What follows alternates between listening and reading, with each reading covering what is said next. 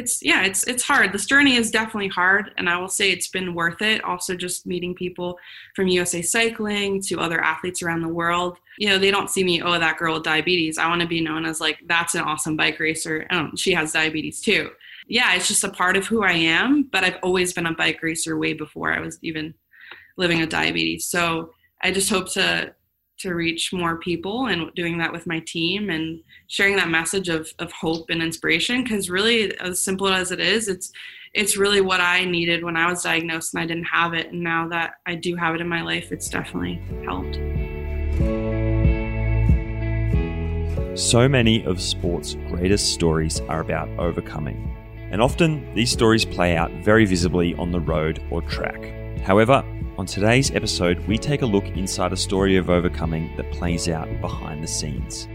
This is the career of Mandy Marquardt, a member of the US national team, Team Novo Nordisk, and an athlete with type 1 diabetes.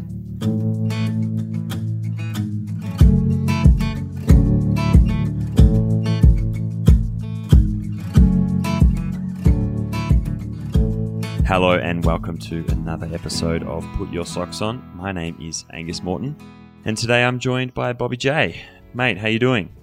I am hanging in there, Gus. I have to say, this was a crazy week here in South Carolina. We had the remnants of Hurricane Zeta blow through a couple days, like in the middle of last week, and man, the wind was so strong, it just knocked down a lot of trees in the area. We lost power for 2.5 days, which I tell you, you don't realize how blessed we are to live in the U.S. and to be able to go to the light switches and just flick them on anytime we want. That 2.5 days of not having power just made me think how lucky we are, and it was crazy. But trying to go riding was difficult as well, because there was just trees down everywhere, power lines compromised, road blockages, and there was really not that much you could do as soon as it got dark. And luckily I was able to go to a friend's house and charge my devices at night. But yeah, it was crazy. And then, of course, we had Halloween, and luckily the power came back on for that. I wouldn't say that Halloween was the normal Halloween that we've had in the past. It was the COVID edition of Halloween, I guess. We packaged a couple pieces of candy in a little plastic bag and then kind of threw them in each kid's bag, trying to make sure that there was no issues there. But I have to say the kids were happy to be out there. But I did kind of think, man, these poor kids having to deal with this is kind of a bummer. I kind of went all in this year. I'm normally bah humbug when it comes to dressing up, but I went all in with my costume. I was the famous Joe Exotic, which feels like, man, that was years ago, but that was the beginning of the lockdown when I binged that show, and my wife was a tiger. So had a little bit of fun this year. How was your week, and did you dress up for Halloween? Mate, I did actually dress up. Being an Australian, Halloween's not as big of a deal there, but my girlfriend is very into getting dressed up, and so we went as Mickey and Mallory from Natural Born Killers, which is an early 90s cult film directed by Oliver Stone. And with a story by Quentin Tarantino. It's a pretty heavy film, but anyway, we went as that, and to be honest, it was nice. Like, I don't really think I've kind of done anything like celebratory since the beginning of the pandemic. We've been very, very sort of isolated, as many people have been. So it felt good to do the dress up and kind of go through that whole process. To be honest, it was a nice break. So yeah, I did get into it, and it was a lot of fun. Outside of that, mate, just head down out here in Colorado. We had a bit of snow, and it's warmed up this week, so done a bit of riding and enjoying the last bits of warm weather before we before I got to get the skis out and sort of knuckle down into the ski season. Put in the work behind the scenes. But speaking of putting in work, La Vuelta has been continuing. It's been a merciless route this year and a pretty interesting week of racing. Yeah, it's been kind of crazy. We've had, you can feel the season winding down. Like the Vuelta is the last race of the year. So here we are, used to being able to watch, 2 Grand Tours or a Grand Tour and the classics happening at the same time. And, that end is coming. We're going to be going through some withdrawal here pretty soon. But the Vuelta has definitely been an exciting race. I mean, all the Grand Tours, truncated and smashed into such a small little time frame. And they all seem to be coming off and being super exciting. We left off at stage 8, and stage 8 was won by Primož Roglič. There was a little bit of a question around his form after, I think it was stage 6, when he got a little cold there with the dropping of the rain jacket. But if there was any questions about his condition or his peak condition this late in the season, or just, hey, was he over it, was answered, because, man, he put down a pretty impressive late attack there, netting him 13 seconds, 10-second time bonus, which I think netted him a total of 17 seconds. So it got him back to second on GC behind Richard Carapaz. It certainly was. It was good to see Roglič back on the attack. And then in stage 9, we saw, well, first person across the line was Sam Bennett, only after some deliberation to be disqualified and having that win passed over to Pascal Ackermann from Bora Hansgrohe. What was your take on that, Bobby? Listen, Gus, I was never a sprinter, so I probably shouldn't weigh in very much here, but I personally didn't agree with the relegation of Sammy B. Yes, we have seen some bad crashes in sprints, controversies, if you will, but I just don't understand how one of the Trek Segafredo riders basically quacking the guy that won stages of the Tour de France, won the green jersey, already has won a sprint stage in the Vuelta, just trying to quack him off his own lead out. I think, yes, it is coming to that end of the season where guys need to win races. And let's just say Sammy's not going to have to worry about his contract for next year. But, there was a lot on the line there, personally. It would have been Sam's 50th win, and it would have been his team, Deceuninck Quick-Step's 100th Grand Tour victory. I think that would have been just, the little icing on the cake for him this year after such an amazing season. And,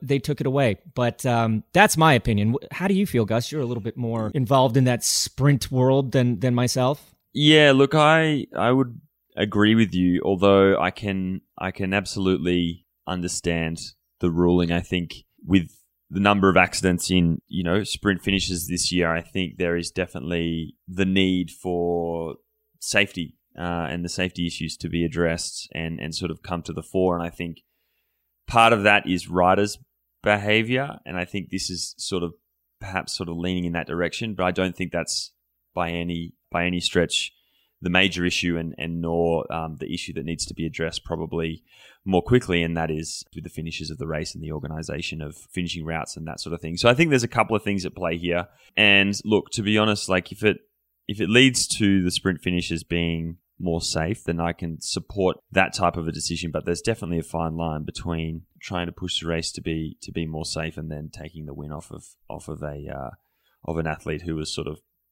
arguably in their bounds. But, it's bike racing, and Pascal Ackermann, as he acknowledged, had the same thing happen to him earlier in the season. And so there's definitely been notable kind of crackdown on that type of behavior. So swings and roundabouts a little bit there.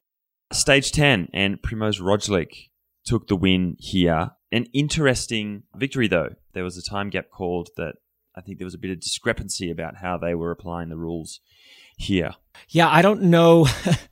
It turned out to be a protest the next day because I was watching it on TV and I said, wow, okay, there's no gap there. So Carapaz will still have the jersey. I went out for a bike ride and I came back and I saw that actually Primož, due to the 3-second gap, which was exactly the time that he was 13 seconds behind Carapaz. He got the 10-second bonus and then just happens to get a 3-second break in the group. Yes, Carapaz did finish a little bit further back in 14th, but it didn't look like he had enough to take that amount of a gap. And, here we are with riders tied on GC again. We had the Giro like this, and now we have the Vuelta, but it did spark off a bit of a protest. And as we've saw in the Giro, protests in cycling don't quite work out so well. So I think that was, brought to a front, by Team Ineos Grenadiers and Chris Froome as kind of like the spokesperson. But being this time of year, after everything these riders had to deal with, I think they made their point and they got on with the race.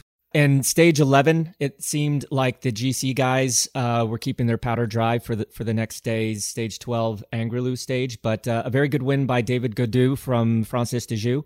He outsprinted Marc Soler for the win. That was nice to see David Gaudu up there again because he was so strong in the Tour last year in support of Thibaut Pinot. It was also a very good move by Marc Soler to get another, to get a minute back on the general classification and moving himself up a few places. But for the most part, I think the GC leaders really just kept an eye on each other. And there we were with the two top guys tied at the end of the stage. Yeah, and another day, yeah, as you just said, that with the leaders on the same time, which is such a weird scenario, but makes the racing exciting, I guess. And stage 12, the very revered Angliru, one of the most famous climbs, I think, in cycling, and a huge victory from Hugh McCarthy from EF Pro Cycling. I certainly didn't pick this at the beginning of the day, Bobby. No, not at all. But I'm going to call him Huge McCarthy, not Hugh McCarthy. I'm going to call him Huge because how he's been riding since the beginning of the Tour of Spain has been very impressive. And this stage was not too long. It took them just over 3 hours, but they did 5 categorized climbs, finishing with, I would say, one of the most feared, if not the most feared and mythical climb in cycling, the Angliru. I mean, it's so steep that it was basically like watching an individual time trial go straight uphill because there's really little to no advantage whatsoever being in the slipstream. And just watching these guys, the best climbers in the world, look like they're riding in slow motion through mud. It just got me thinking, like, gosh, I wonder what gears these guys are using. So I contacted our old friend Rod Ellingworth from Bahrain McLaren, and he said his boys were using a 36-32. I was actually surprised it wasn't bigger because, man, when you saw the gradients that those guys were having to hoof it up, I think I would have gone for a 36-46 or something like that. But in the end, the time gaps weren't as big as I thought they would be, to be honest. Carapaz did scrape out 10 seconds from Primoz to take back the red jersey going into the first rest day. But man, there's a lot of racing left. It seems to be narrowing down to a 5-horse race between Richard Carapaz, Primoz Roglic, Huge McCarthy, Dan Martin, and Enric Mas. So we'll see. I mean, we have the rest day today. The time trial follows that. There's a little bit of a rolling breakaway stage on stage 14. Stage 15, there's only category 3 climbs, but could be dangerous. And whoever has the lead on this day better have a strong team to control it. The next day, same sort of thing. Strong team has got to be a must in stage 16. And stage 17, that is the, I think it's for all the marbles. It ends with a horse category climb. Again, just a massively brutal stage to decide the Vuelta 2020. But then again, what else would we expect from a race like the Vuelta these days? And then, then it's the little run-in sprint to Paris on the final day. So before we know it, this race is going to be over. One of the main things that has just made this race so interesting from being a fan of American cycling is watching how strong Sepp Kuss is. He just seems like he's the strongest rider on the climbs all the time. So controlled and calm at the service of his leader. It just really excites me for the future if he ever decides to take on a little bit more of a leadership role in the Grand Tours. Time will tell, but anyway, there is an exciting week of racing ahead in what is the last real sort of week of racing before the end of the 2020 season. So yeah, I'm going to enjoy it. And this week, and we'll probably have to talk about this a little bit more next week because I want to dive into it. The Tour de France Route 2020 was released. Looks quite difficult. It looks like there's a lot of transfers in there, so that should be interesting. Some bummer news, some mega bummer news actually, was that it was announced that the Tour Down Under and Cadel Evans Great Ocean Road Race has been canceled. I guess the writing was on the wall for that because that's right around the corner.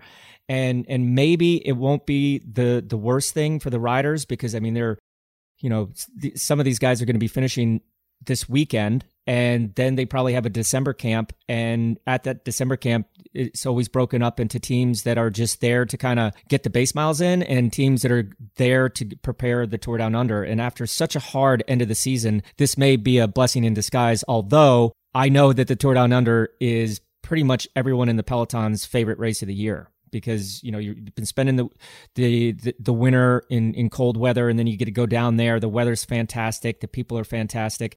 So it's a major bummer for the race promoters, the organization of those races. But at the same time, maybe it's going to help prepare the season 2021 a little bit better. And speaking of 2021, that brings us to today's guest with 18 national titles, 3 US records, including recently setting the US national kilo record, 10 UCI victories on the track, and a name on the long list for the US national team headed to the 2021 Olympic Games in Tokyo. Mandy Marquardt's career has been impressive. To cap all that off, Mandy has achieved all these results, all whilst navigating the complications of type 1 diabetes. This month is National Diabetes Month, and so we decided to sit down with Mandy to get inside the story of her career and how she has progressed through the various disciplines to be at the top of global track cycling. G'day, Mandy. How are you?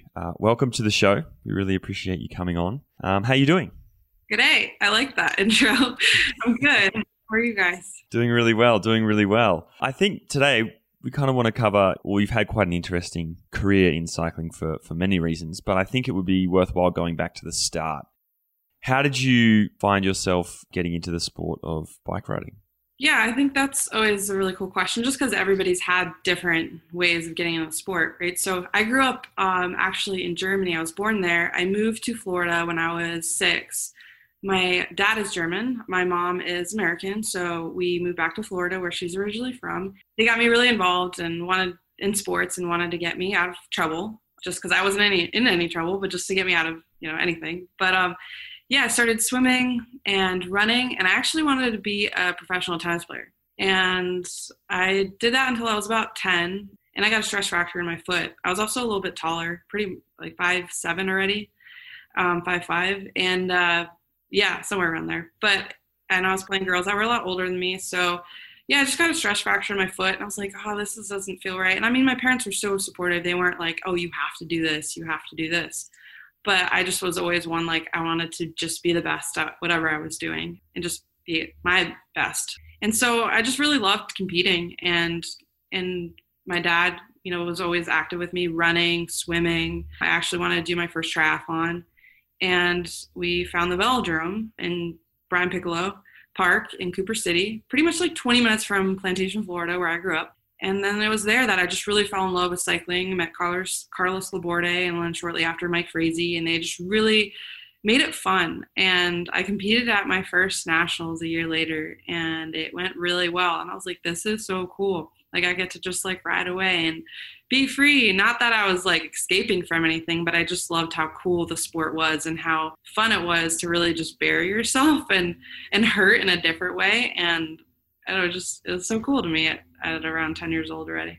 And you just sort of highlighted a little bit there, you had success pretty early on. Can you talk a little bit about that early success and how that kind of, was that on the road or was that on the track? I know you just mentioned you started on the track. Yeah, so I went to road nationals, and there I had more of my success. I competed in the junior women's 10-12, and the first event that I competed in was the time trial, where I won gold. Competing kind of in triathlons a little bit already, then the time trial was something I really enjoyed. And then I competed in the road race. This one, my parents will never let down. And my coach, well, back then, Frazee, that I was in the biggest chain ring going up the hill, and I pretty much lost it by a photo finish. I broke away with one of the riders, and I got silver, and I was so mad, and I was like, redemption. And then I went to the Criterion the next day and broke away. And back then it was cool, like Kendall Ryan, the Ryan sisters were in there. We have photos, Shelby Reynolds, and Colleen Gulick, we're all racing still together today. Well, not together, but we're still all in the sport, which is so cool. But yeah, broke away, and I don't remember this, but when I saw Frazee a couple days ago, he said, I lapped the field, and I was like, I lapped the field, that's cool. And yeah, it was just my first nationals, and I was just like, this is pretty cool. I didn't know what that all meant. I just knew I was like competing against the best of the best, and I knew. So it was just fun. And then tell me, obviously, you go on to be diagnosed with type 1 diabetes. I'm interested, obviously you're already very successful as an athlete and you're doing well. I'm interested to hear like how old you were, and I guess how did that diagnosis come about, and then what kind of happened sort of immediately post that? You'd think like, okay, I just competed at nationals and I've continued to compete at nationals. I actually just, I got involved in like triathlons more. I was doing a series down in Florida. I was doing track and field and cross country in middle school and high school. I was just really active in a lot of different things, and my parents didn't really press like me competing at a national level too much. And then the biggest turnaround was when I was 14. My parents had split and my dad moved back to Germany, and that was so hard because him and I would be running before school. He would be also taking me to practice, not that my mom wouldn't, but she was there, and really my dad was working. My mom would be taking me to training, cooking, like just being like so supportive. But it was so hard when both of them, when they split. And I actually gained like 15 pounds and I didn't feel like doing anything. And I was just so unmotivated. And then my mom got me back into competing again slowly. And then I went to Mike Frazies, who like got my butt back into shape. And I think I went to Argentina for a training camp with them. And it was there. I was like, I want to go to Germany to race. And he was like, absolutely not. And I was like, why not? I think it'd be great. So, and I want to like go to Germany. So I ended up moving back to Germany and convinced my parents it was a great idea. And they were really supportive. And there was a lot that happened in between then. I wasn't living with my father. I was living in a boarding house and would take myself to school and to training. But it was just like I had to grow up pretty fast. And then I competed at the German nationals and won bronze in the 500-meter time trial. And I just noticed myself struggling a little bit. Like there were days, and even Mike Crazy would say, and my parents, that I would like totally smash it. I would do so great. And then there were days that I was just like, I don't know what's wrong. I couldn't get out of my own head. Like I just felt really lethargic. But they were like, maybe, she doesn't want to do it. They were actually really saying that. I'm like, no, I do want to do it. Like this means a lot. I just don't know. I don't feel well. But it was kind of like little things like that, but I wouldn't look into it too much. And they didn't either. But it was there. I was in Germany riding for the state of Baden-Württemberg, and they took me to some routine testing, and I did VO2 max testing and blood work, and they said, Mandy, you have elevated blood sugars levels. And I was like, I don't know what that means. Did I give myself diabetes? Did I do something wrong? Like I've been an athlete all my life.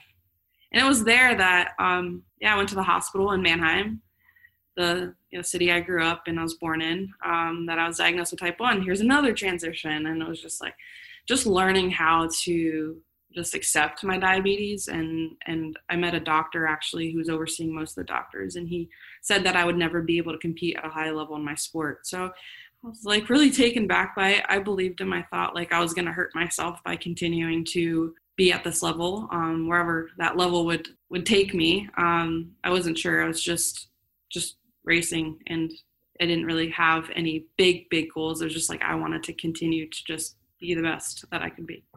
Exactly. How old were you when you were initially diagnosed? 16. So 16. Yeah. A kid and a teenager. Yeah. I think it's worth highlighting what type 1 diabetes is and how it differentiates between type 2 diabetes. Can you give us a little bit of information on the differences between the two? Yeah, absolutely. And it's also National Diabetes Awareness Month. So I appreciate you guys having me on. But type 1 diabetes is an autoimmune condition. So my pancreas does not work at all. It will never work again. It's basically where my body has attacked itself, and my pancreas does no longer function.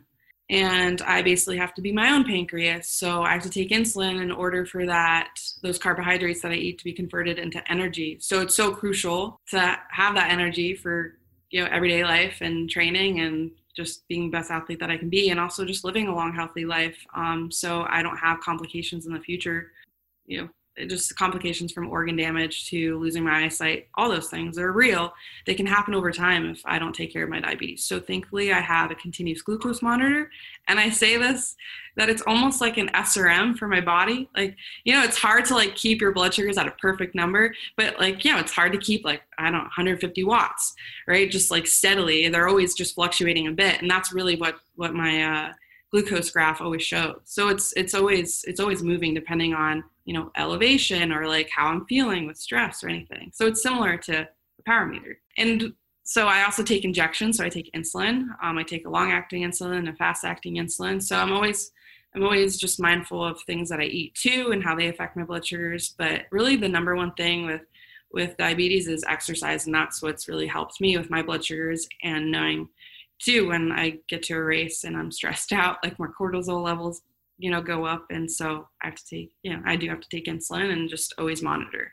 Where type 2 is more lifestyle. That is also genetic. Both are genetic, but 2 is more lifestyle too, from diet to exercise, where the pancreas pretty much stops working, but it can work again if the lifestyle changes change.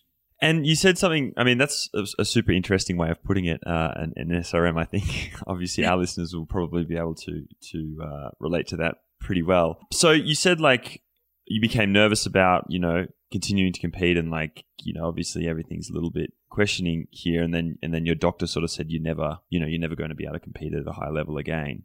I'm interested to hear, I know it was a few years, I guess, before you really got back to that top level, or decided to kind of give it a big push. Can you sort of tell us about what motivated you, I guess what happened in those interim years, and then eventually what motivated you after college to kind of get, pursue cycling as a career and the Olympic Games? Yeah, so I'll kind of backtrack because so much happened in between then. I just wanted to get back on the bike, and it just always made me really happy. I've gotten to see the world on my bike, and it's taken me some really cool places. So I just wanted to get back on the bike and just see how it goes. My dad was really supportive. Our relationship grew stronger. 2, he started to ride more with me. And if you know the name Willie Altick, his brother Rudy Altick. So they've been in my life since I was young, and my dad and him are best friends, Willie and him. And so just like having those positive people in my life, and Willie was just always so supportive and supported me from day one, that I just gonna see how it goes. And I was like, I really just want to compete at German Nationals again. So like I said, I competed at German Nationals before I was diagnosed. And then I was like, I want to do it again. So I did a year later, and I actually won bronze in the same event, the 500-meter time trial. So without diabetes and now with having diabetes. And from there, it kind of showed me that there's a lot of mindset and also a lot of just discipline that comes along with it, just learning more about my body.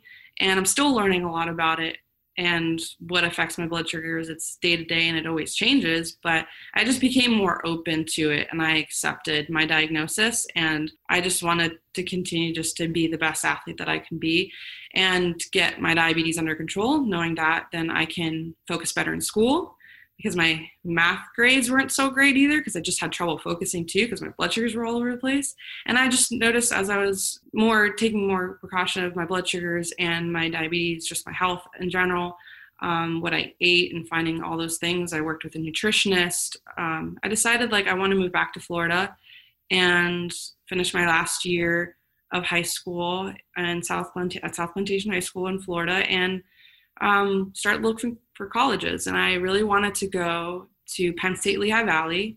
I only applied to one school because I'm like, I want to go there.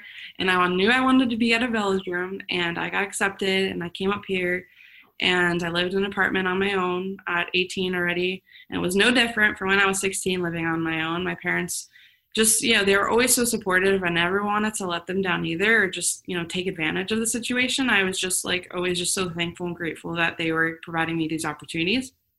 And I just knew that if I wanted to race and have results and focus in school and have good grades, I needed to take care of my diabetes. And it was there too that when in 2010, there was a lot of changes. I moved to Penn State. I moved up to go to Penn State Lehigh Valley. I lived off campus because they don't have dorm rooms. I didn't go to the Commonwealth campus, the main campus. I went to the smaller campus, and I did all 4 years there. But it was in 2010 that I met Phil Sutherland, and I joined Team Novo Nordisk. So we're the world's first all diabetes professional cycling team, which back then we were a mix of people with diabetes and people who aren't living with diabetes. So it was just so neat to meet so many cool people. I was like, this is the coolest thing, to be in a room that is outnumbering the people that don't have diabetes. It was just so neat. And that pretty much changed my life and my view. I mean, normal athletes have so many important decisions to make on a daily basis centered around training, nutrition, recovery. And that's just on the bike stuff, not, are your bills getting paid, or your dogs getting fed, etc. But with athletes that have type 1 diabetes, you have upwards of 300 extra decisions that you have to make on a daily basis. Is this something that you've just kind of dealt with and become accustomed to, or it just seems like so much to think about, just the constant monitoring of your insulin levels and your energy and your blood sugar? Give us a little bit of an idea of what that is, what that feels like to have to make that many more important decisions compared to the other athletes. Yeah, absolutely. I'm glad that you asked me that. I think it's one of those things that, of course, honestly, I wish I didn't have it. It's 24/7, but it's something that I've just accepted, and it took me a long time to accept. And, I knew that if I wanted to compete at this level of my sport, my health needed to be a priority.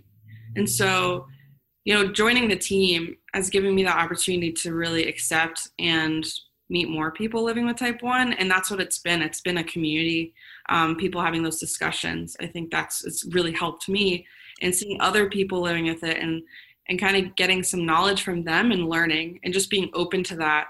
I went through a denial stage where I wasn't taking insulin, and, it was in the beginning, and I was only hurting myself. So I knew there that if I really wanted to get my diabetes under control, I just had to own it. And it's one of those things that, of course, people, they look at me and they're like, you don't look like you have diabetes, but it's one of those things that's where awareness comes in. And I was I was ignorant to it. I thought I did it to myself. Right. So it didn't happen like that. And I think just, it's kind of cool being able to meet other people with diabetes and young kids, them seeing like, oh, wow, like you're doing this at this level, or their parents seeing it like it's possible. So it's been really neat in this journey to have those opportunities and those outlets to meet people. And it's definitely inspired me to continue to keep going, because I didn't have those conversations when I was first diagnosed.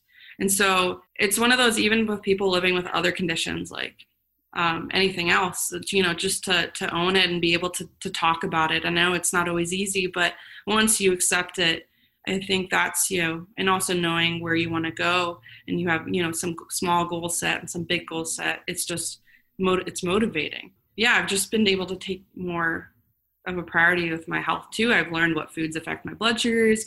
I've learned also just to have more energy on the bike, just to have something to monitor and keep me accountable too. Because it's hard. This journey is definitely hard, and I will say it's been worth it. Also, just meeting people from USA Cycling to other athletes around the world. They don't see me, oh, that girl with diabetes. I want to be known as like, that's an awesome bike racer. She has diabetes too. I definitely don't want my whole persona to be like, oh, she's, like I said, diabetic. But it's just a part of who I am. But I've always been a bike racer way before I was even living with diabetes. So I just hope to reach more people, and doing that with my team and sharing that message of hope and inspiration. Because really, as simple as it is, it's really what I needed when I was diagnosed and I didn't have it. And now that I do have it in my life, it's definitely helped.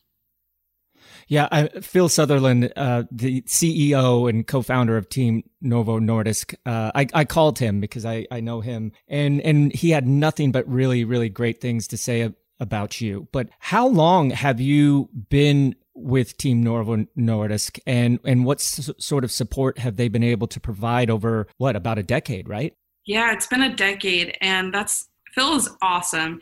He's done so many great things for the diabetes community, the cycling community. He just has this awesome energy and vision, and he's really just drove us all to really having that support system and really changing diabetes. Because before, I'm like, I didn't know what my life looked like, and he's really helped me to really see that it's possible to be at this level, competing for my country and representing the team at this level. And yeah, I'm just really grateful for him and the team to provide these opportunities and support, get to ride a sweet Colnago. And, it's like all these awesome things that of course come with representing the team, but it's more than that. And, the team has been Team Novo Nordisk and for 10 years. Before it was Team Type 1, but Team Novo Nordisk is the team, still the same mission, and we're really grown to be a big family that we're doing what we love and inspiring people. And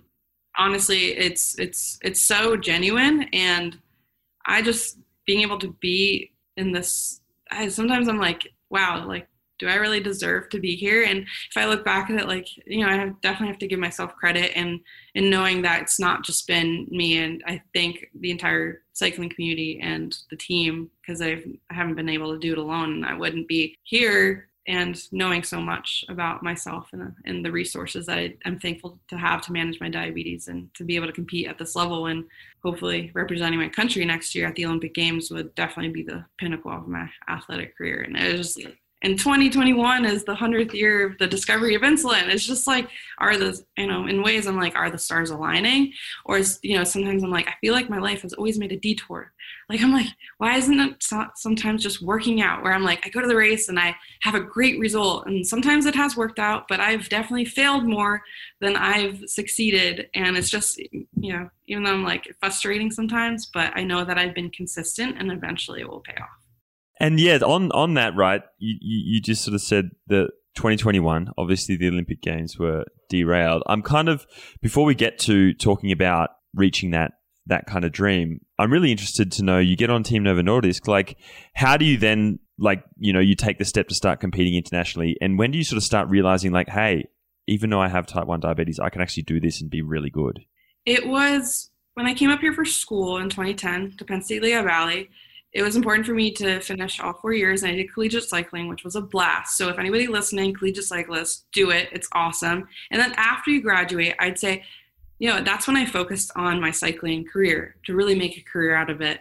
And thankfully I had that support from the team, my parents, and also building that community with Penn State and having a great support system and finding other sponsors and outlets to share your story. I think that's so important. I think everybody has some way to connect. And that's where I found like I really wanted to start competing at an international level, but I wasn't sure when.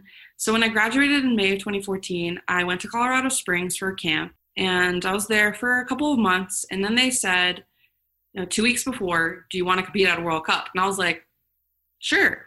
Yeah, that'd be great. Like, I'd love to, but I've never, honestly, other than racing in Germany, I've never competed internationally. I just actually, a year and a half ago in 2013, that year, like, I made the switch from endurance to sprint too, because I wasn't doing well on the road with endurance cycling. I have a bigger build, and I just was more of like a powerful, explosive athlete. And I didn't really know a lot about sprinting on the track, but I came across a coach here locally that did some testing and said, seeing your numbers, you'd be a great sprinter.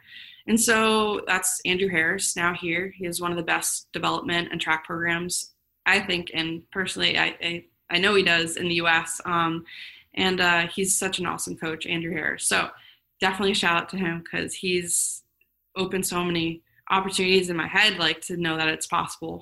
And that was just a new adventure again. Like, all right, here I'm starting sprinting at about 20, a little late because a lot of the juniors that he trains are a little younger.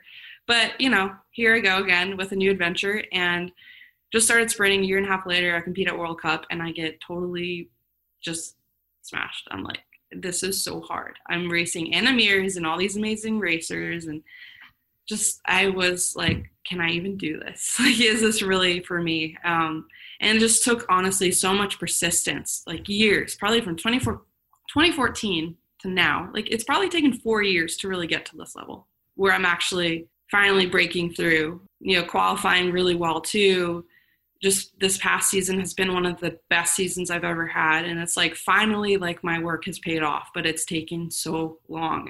But that's the sprinting part of it. There's, just like training, but sprinting specifically takes so many years of power to build with, gym strength foundation, to like learning how to be like, I have fast twitch muscle, but like learning how to convert that, and tactics. Oh my God, talk about tactics on the track with sprinting.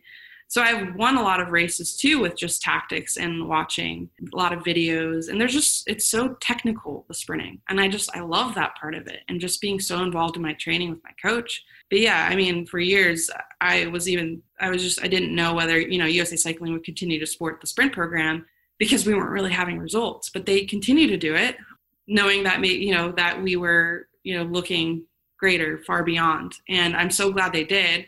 And this year, I started then breaking through with Pan American Championships and winning UCI races here in T-Town. And yeah, I was just like, this is fun. Not that it wasn't fun, but I'm like, oh, I love the racing aspect of the sprinting. And of course, there's not a lot of, room for era too in sprinting, which I thought was so cool. So yeah, I just love the sprint event because it's like one-on-one, and there's a lot of body language and like knowing the rider and the other opponent. So it's not just like, like the road and criterium stuff that I did. It was just so much different. And I loved it, how dynamic it was.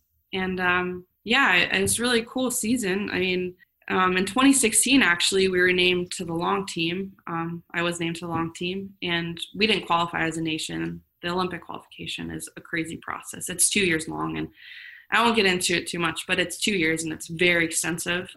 So I knew I was just breaking through the international stage, and I didn't want to, I was just like, okay, like this is what it's like. At least I was getting an idea of what it's like to compete at this level. And then I said, okay, I want to focus on the next 4 years, obviously 2 years of race experience in 2016, 16 to 2018. And then 2018, really the Olympic selections, Olympic quota stuff started to happen.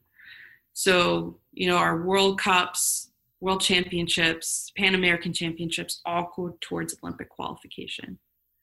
So I don't want to get too boring and rant on about it, but it's just about consistency.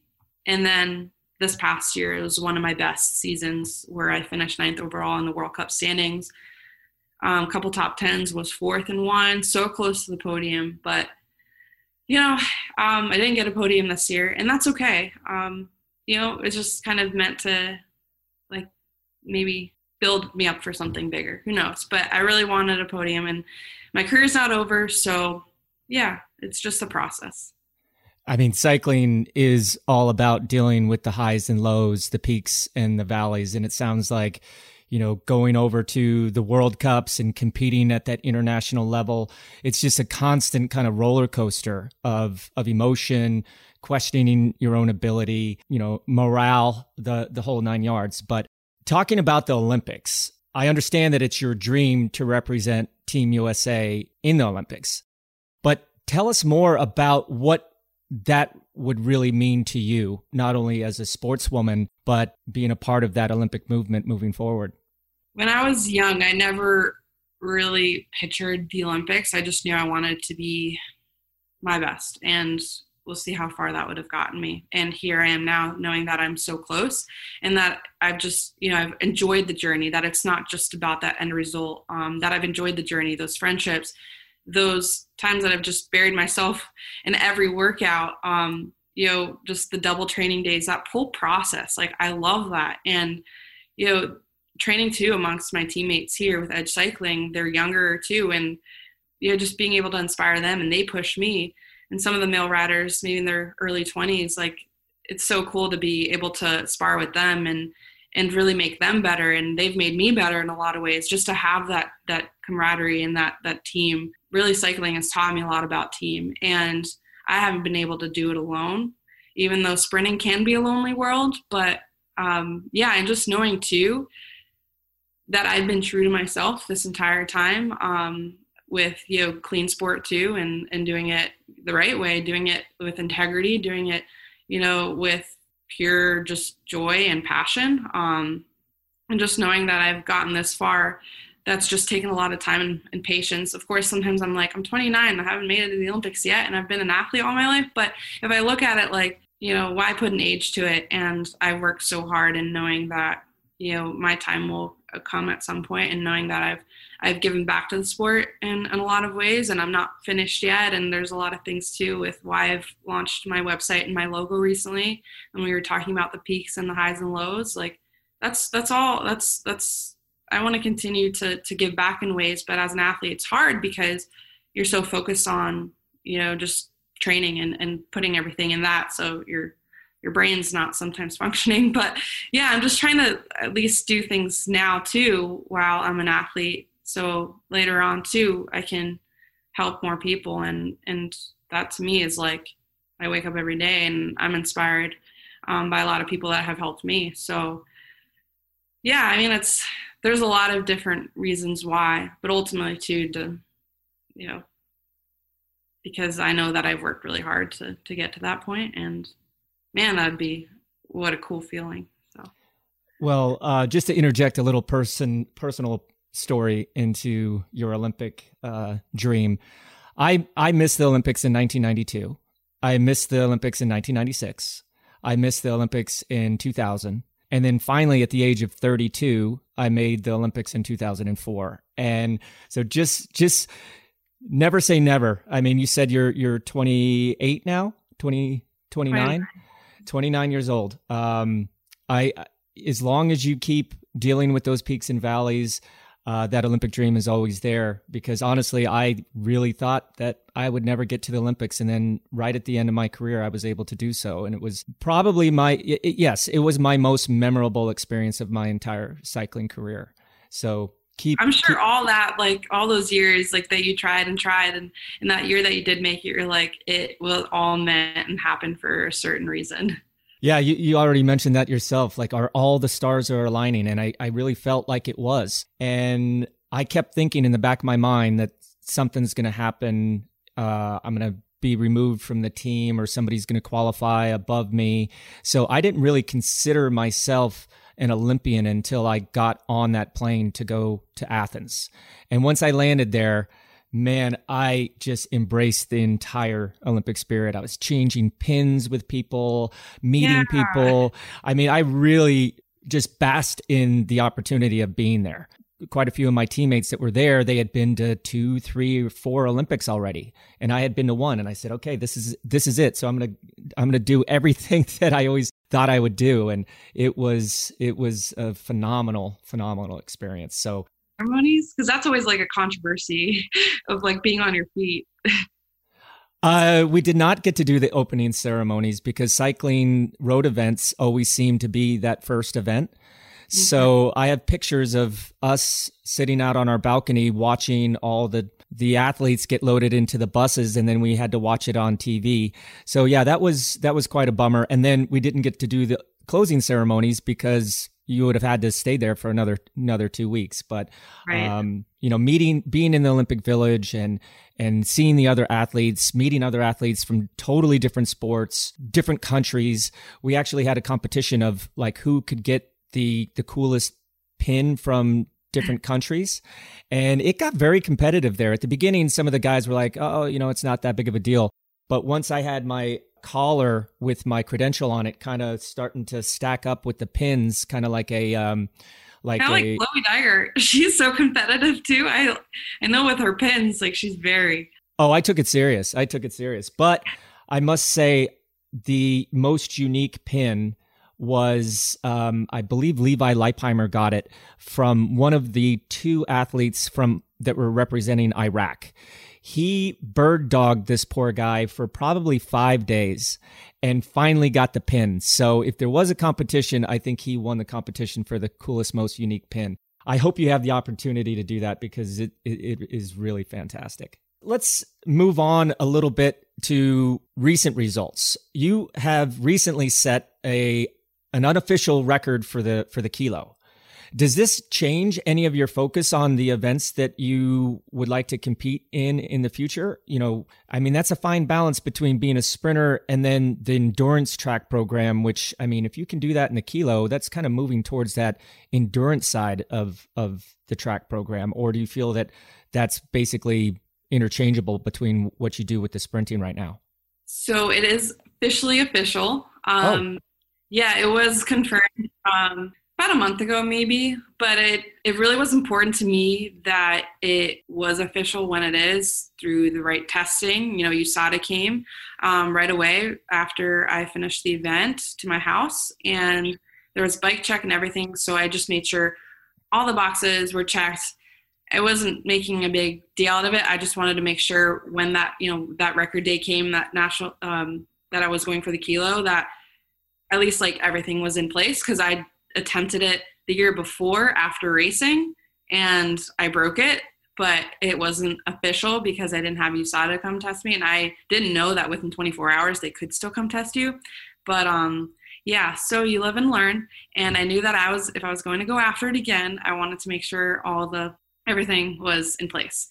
And so I remember that day it being so windy, and I honestly thought, because the official record was from Kelly Caitlin, so my former teammate. Think about her a lot and how much she's inspired me. We were roommates a lot at Pan Ams and Worlds, and yeah, and she was so strong. So it was one of those that I was doing it for her, and I also wanted to see what I was able to do. It was just this combination that fueled me. And I remember the last half lap, I literally thought it was going to be a 1:15 or something. I was like, this is going to be so slow. And it was because it was so windy that day, and it was outdoors. I did it in drops. I didn't do it in aero bars because my teammates were giving me a hard time about it because the guys did it in their their aero bars. And I was like, no, I don't know. I've been training like when we do 500s and stuff, like in drops, like what's the point? Anyway, so I remember getting a thumbs up from my coach. That's all I wanted, knowing that, thumbs up if I beat it. And then I hear 108 and I'm like, no way. Like, what?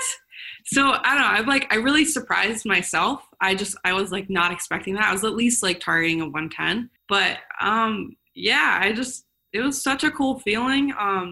And all I could do is just like thank my coach and for him just like believing in me. It was just so cool. Like just with everything going on in the world, and there's some days I'm like, why am I doing this? And then I remember like, why am I doing it? And yeah, when you mention the sprint and kind of it being an endurance event, I think it's a mix of both. Really, the sprint has changed so much. To go through an entire sprint tournament, you could be racing 9 times. It is so hard to just be on like that all the time, the whole day. So I'd say you do need a lot of endurance for sprint too. And it's just different in many ways, like physiologically, and just, there's so many different variables. But I'd say it's definitely a mix. At Worlds, you'll see a lot of the men doing the kilo. They don't have it officially as a women's event, even though I'd love to see that, and love to see that happen. But yeah, the men are maybe pretty much the top 3 at Worlds were all the Dutch, and they're all the sprinters.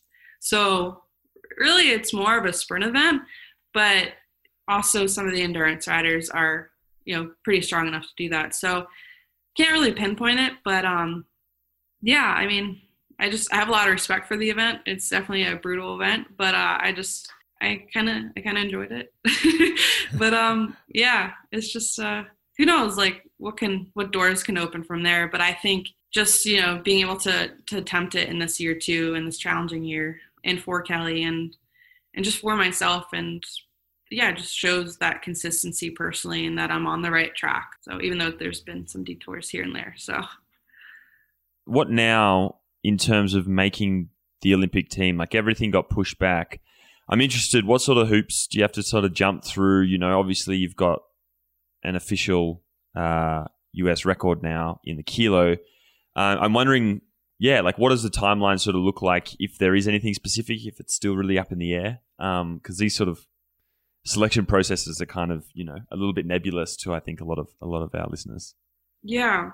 So, I mean, going for that record, really, I don't know if it really helps me. I just wanted to do it.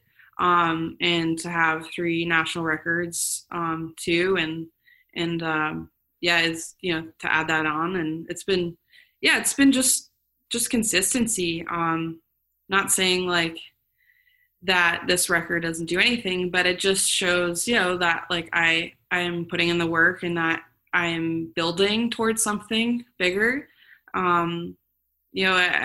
I was in a really heavy training block when I did that too. So that made me really confident and happy. I just wasn't as explosive. Like I had the 200 that day too. And I just wasn't as explosive and snappy, but I felt like I had just long sustained power. And obviously that kind of happens when you're suppressed in the gym. Like you're not as snappy and quick. So obviously my 200 meter got a hit, but I definitely have that strength endurance. So, to me, it's like looking at like where I'm at in my training and building for something bigger. And it's hard to say what's next. Really, the big goal is the Olympics, but I'm hoping that we're gonna have some races in between that. Maybe if there's a Nations Cup now, because they changed the whole Olympic qualification for next time. But yeah, supposedly Worlds are in Turkmenistan, I think that's how you pronounce it. But yeah, we have to do one of the Nations Cups to qualify for Worlds. So I'm hoping there will be some good racing. As far as selection, they announced the long team, so they'll be picking the final team from there. And it's really just to continue, to put in the work, and knowing, all the results that I have put in, just are contributing to, that's contributed to also qualifying a spot for the America for the sprint. So, there's selections that still need to be made as far as them looking at all the results and hoping, to take into account too, like, some of the future racing. And yeah, it's really hard to say what exactly. It's just, there's so many still unknowns. Yeah, I mean, they're continuing to keep us in the loop, and, they announced the long team. So that's really encouraging. I know some of the other countries, they've already announced their final teams, and which I'm like, dang, like that'd be cool, to know and to kind of have some security, just to know what you're really training for. But yeah, I mean, I guess it's a process, and hopefully, internally we'll have some better updates too. So yeah, I'm looking forward to going to Colorado Springs for a camp and get some training, because it's getting colder here. So yeah, I'm excited to have that opportunity to go and train in Colorado Springs and continue the build for whatever that will be. Can't be easy. I mean, athletes, especially, I can tell you're a very objective, goal-oriented woman. And I feel sorry for all the athletes that don't have that objective, that set date. But with USA Cycling, are you participating in objective qualifications, or do you guys train together as a team? You mentioned that you train by yourself, or you have your setup there in T-Town. How does that all come together with so much uncertainty and so many people being spread all over and maybe not being able to travel? Yeah, that's a hard question. It's really, I'm not really sure. I just know that I'm here putting in the work. I'm sharing my Training Peaks data with the coaches.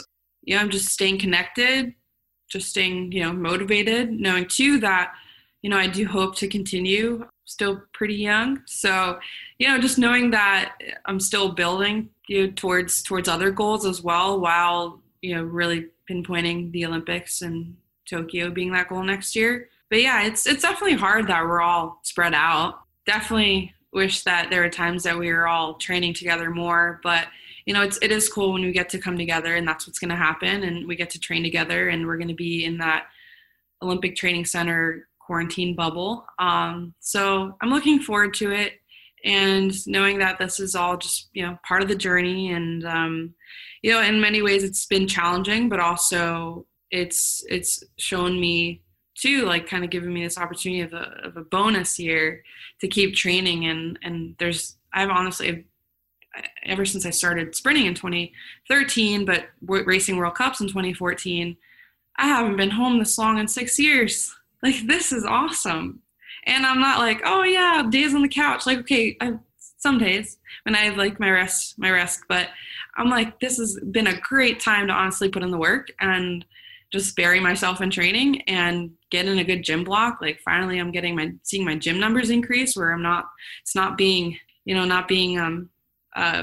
smushed down by training and getting ready for a race or something. So it's actually been awesome to just like have this time, and like I'm kind of catching up with my training too, because it's like it's hard to travel, race, and train and train as a sprinter. It's just there's so many variables, like diabetes, right? So you take it and you go with it and you make the best out of it. But I am just so happy to have had this time.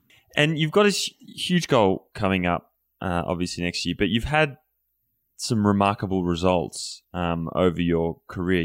18 US titles you've won, I think 10 UCI events on the track. That's amazing. I'm interested to hear from you up to this point. And I mean, it may not even be a result, but what's been your most memorable moment in the sport over the years? It's hard to pinpoint exactly what, but I love racing here in T-Town. All the internationals come and race, and it's really fun because, yeah, you're racing, but then you're mingling, and you put your helmet on, it's like go time, but it's just been cool to like make those friendships and have those friendships. And when I go to World Cups, it's, it's game time, but then, it's nice to be at dinner and be like, hey, like, how have you been? And just catch up. And I think that's so neat too. It's like, it's hard to always be like so laser focused. Like, of course there are times for that, but I think it's important. Like I always said, to like have a balance. And I'll just say I've learned a lot. Like I've never just been like this way. I've just learned by just, through the whole process of just years of being an athlete, and years of, having diabetes. Like my mindset's just changed, and I've learned to just own it and like enjoy the journey. There are obviously, with all these results, like I look back and I'm like, I'm proud of them, but it took me a long time to say I'm proud of them, because I was like, oh, it could be better. Oh, it could be this way. It could be better. Or now I'm like, not ready yet. Like I want something bigger. But I know this is all just part of the journey and part of being an athlete, because you're hard on yourself in a lot of ways, but it's also important to give yourself some credit sometimes. And I've learned to just embrace that a little bit more. And, a lot of people can associate like, results with like ego, or like social media with ego. But I try to use like my platform to be just inspirational and inspire other people, and just kind of take them along the journey with me. And I enjoy it too. I mean, it was my major in school, business management and marketing, and I'm getting to utilize my degree and hopefully just make a difference in some way too, while, being on this journey to some sort of destination at some point. But, it never ends. There's always something. Before you go, you mentioned a little earlier, but the logo, I'm interested to hear about that, because I know you did mention it before, and I think there's quite a bit tied up in that. So do you want to kind of give us the story of that? Yeah. And Bobby, you pretty much hit it too with saying, the sport with the highs and lows and the peaks and the valleys. That's pretty much what like my logo represents too. There's some diabetes puns to it. We're greater than our highs and lows. Blood sugars go high and low. Life goes high and low. But I also wanted to be something subtle. So my initial is MM, kind of look like little peaks, valleys, mountains. And it's blue. Really, that's the signature color of it. But the World Diabetes logo is blue, and that's pretty much blue is that color. So I really wanted to stick with that. And my agency that I work with, they helped me create this logo and really brought it to life. And really excited to have their support. They just, launched my website too, and we'll have merchandise coming soon. That's going to launch actually for World Diabetes Day on November 14th. So I'm really excited for that, and hope to see some young kids wearing that. And I know it's pretty cool to see it all kind of come to life. And I would like, part of the proceeds that are going to go to a nonprofit. So I'm trying to give back too with that logo. And I didn't want it to be like screaming Mandy Marquardt. I wanted to kind of tell a story and have people connect with it. And it's been a great journey so far, and I haven't been able to do it alone. Well, Mandy, it's been an absolute pleasure having you on, and especially being November and, special month for the National Diabetes Month. It's great to have you on. We wish you all the best in your Olympic dream. And hopefully you'll be able to come back on and tell us about it after you obtain that goal in the future. I'd love to. And I do want to mention, you guys are doing like an awesome thing. You're highlighting all these incredible riders from different disciplines, which I think is so cool. And you just recently highlighted Jeffrey, Greg LeMond's son. And I just think the variety is so neat. When you asked me to be on here, I was like, oh my God, I have big shoes to fill. So no, this is so cool. And I'm so glad to have met you both, and you have so much history in the sport, and just really appreciate you reaching out and giving me this opportunity to chat with you guys, and hopefully we'll have future conversations as well. So thank you. Mandy, it's athletes like you that make the sport interesting. So, the pleasure's all ours. And there we have it. That's all we have time for this week. Hope you enjoyed this episode, and thanks again to Mandy Marquardt from Team Novo Nordisk for joining us. You can find all our past episodes, as well as a ton of other fantastic cycling journalism over at velonews.com. Please subscribe at Apple Podcasts, SoundCloud, Spotify, or whatever your favorite go-to podcast site may be. Just search for Put Your Socks On or PYSO, PYSO. Please continue to show your support by subscribing to this program, and please spread the word by telling your friends about us. You can reach out to us on social media at @thatisgus or at bobby.julich. Both of those are on Instagram. Get in touch with us, suggestions, feedbacks, anything else that's on your mind. Until next week, thank you very much for listening. I'm Angus Morton. And I'm Bobby Julich. Thank you. Just reminding you to stay safe, stay sane, stay calm, and don't forget to put your socks on.